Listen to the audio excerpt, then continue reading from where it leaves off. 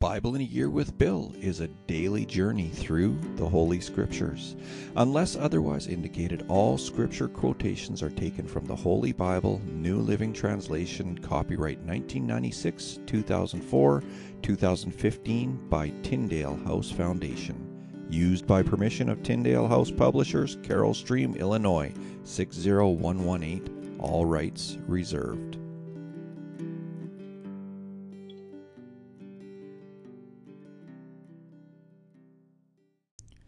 Today is February 16th. My name is Bill, and you are here on day 47 of Bible in a Year with Bill. Today is February 16th. I think I already said that, didn't I? I can't remember. Anyway, today, you know what? We are actually going to finish the book of Leviticus. We're going to read chapters 26 and 27. And then we're going to finish off today's reading with Acts chapter 23. So let's get right into it today with Leviticus chapter 26. Do not make idols or set up carved images or sacred pillars or sculptured stones in your land so you may worship them. I am the Lord your God.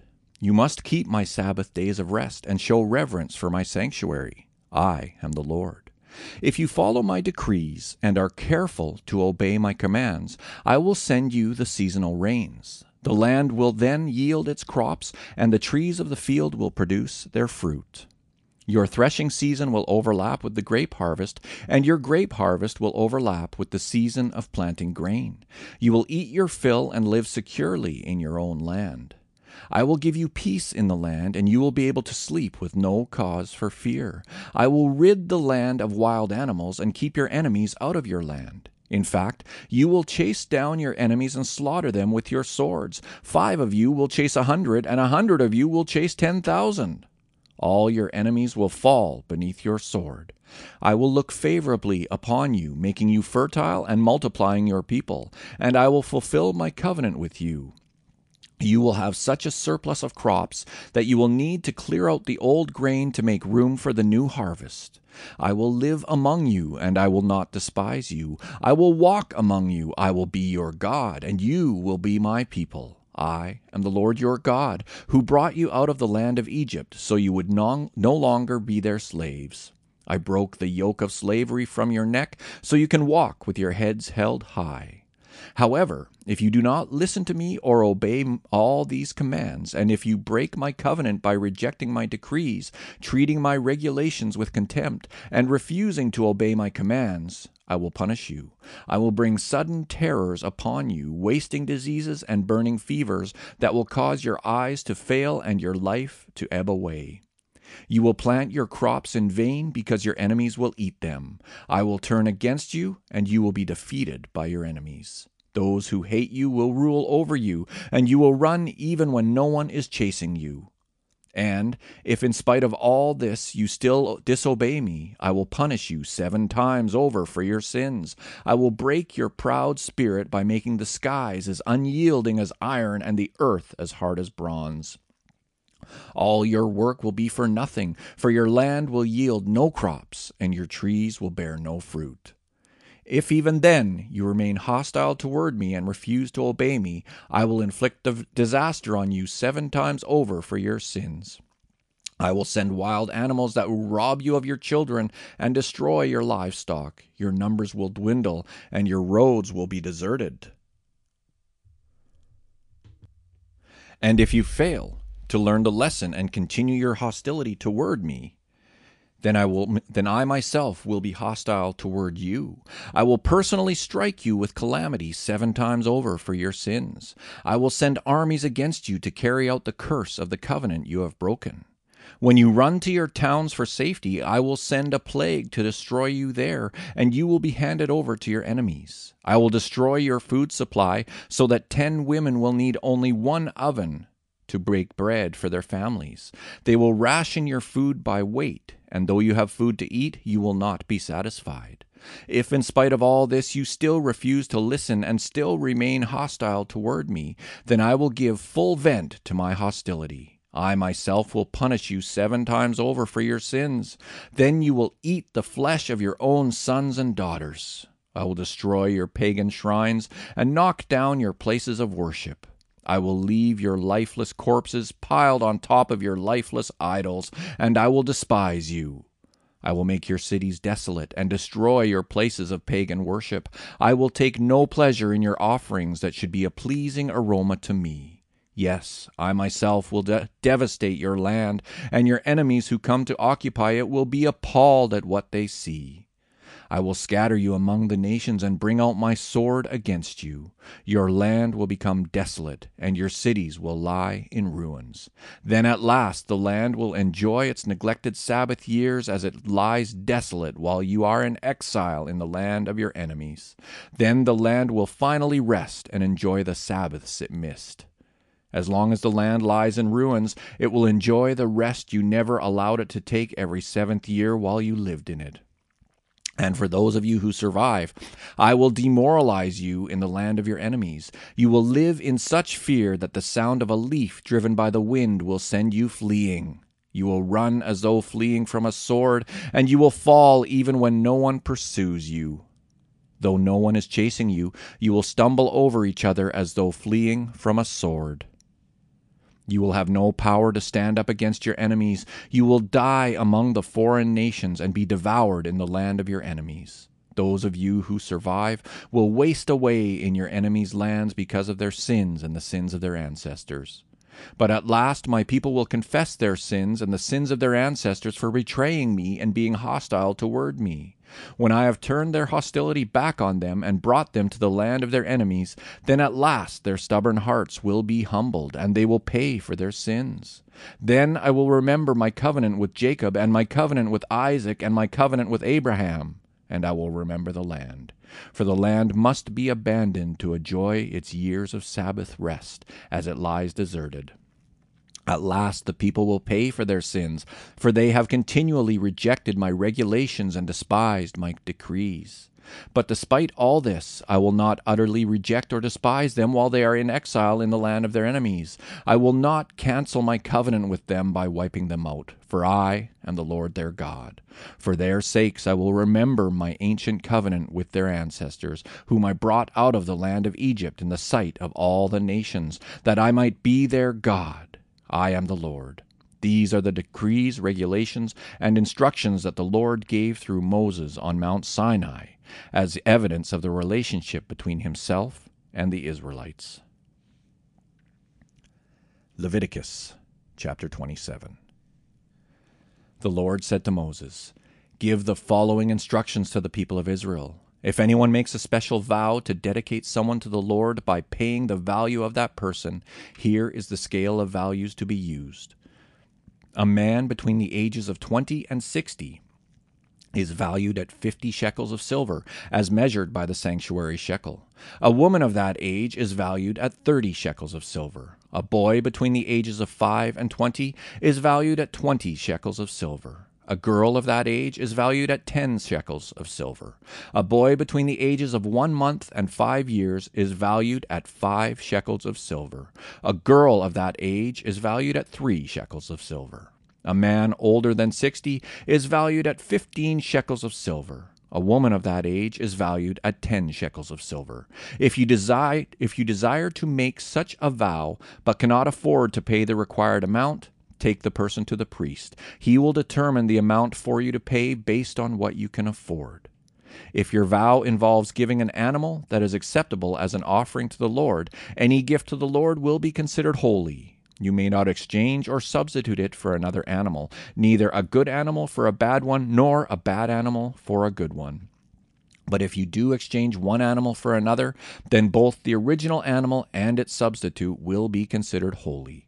If your vow involves an unclean animal, one that is not acceptable as an offering to the Lord, then you must bring the animal to the priest. He will assess its value, and his assessment will be final, whether high or low.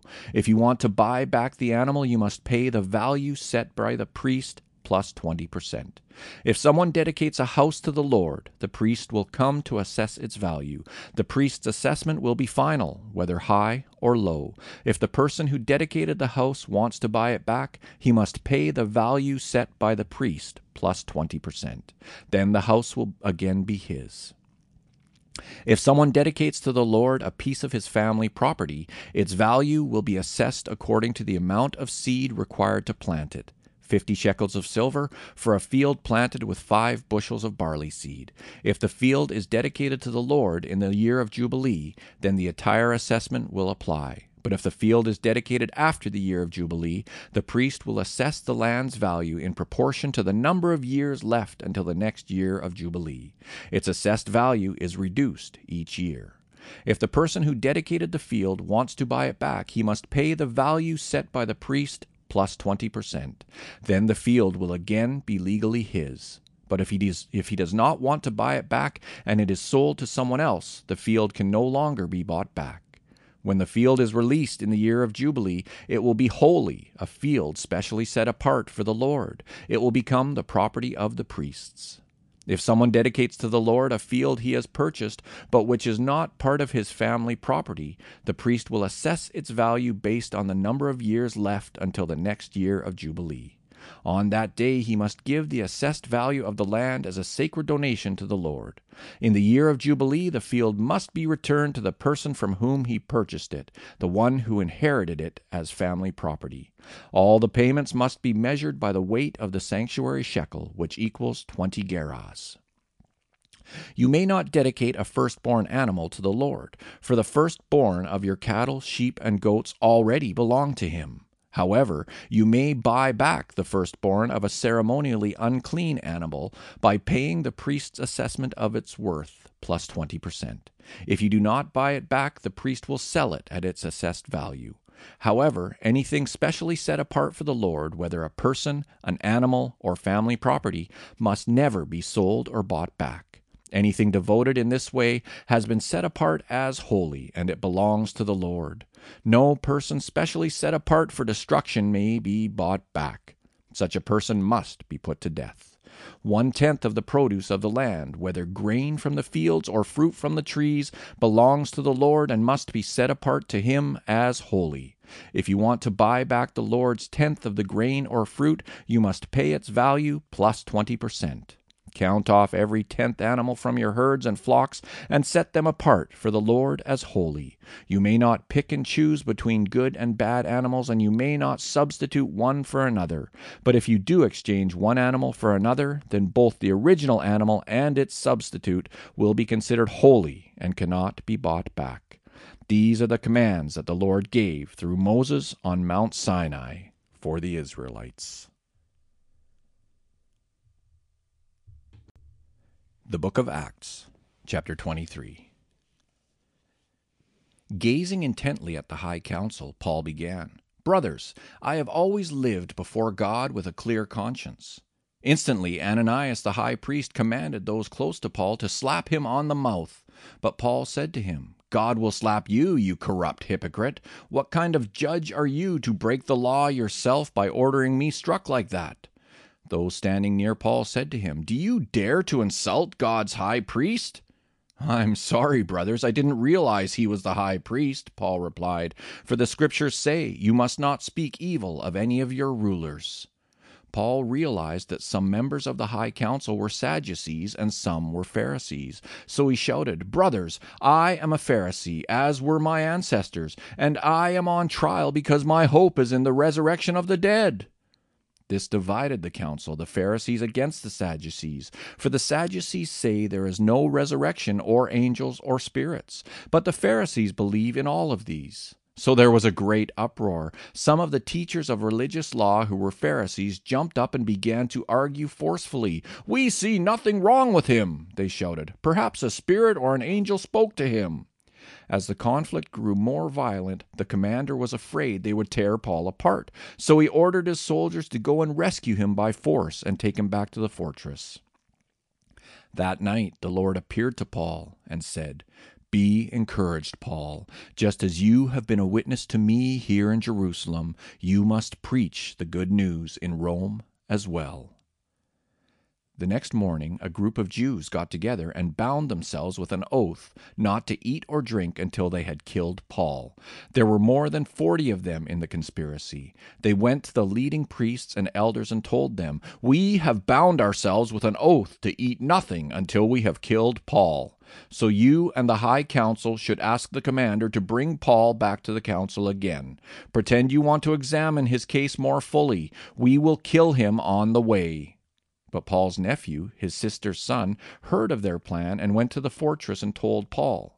Paul called for one of the Roman officers and said, "Take this young man to the commander. He has something important to tell him." So the officer did, explaining, "Paul, the prisoner, called me over and asked me to bring this young man to you because he has something to tell you." The commander took his hand, led him aside, and asked, "What is it you want to tell me?" Paul's nephew told him, "Some Jews are going to ask you to bring Paul before the high council tomorrow, pretending they want to get some more information. But don't do it. There are more than 40 men hiding along the way, ready to ambush him. They have vowed not to eat or drink anything until they have killed him.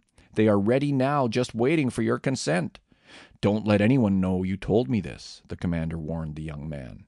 Then the commander called 2 of his officers and ordered, "Get 200 soldiers ready to leave for Caesarea at 9 o'clock tonight.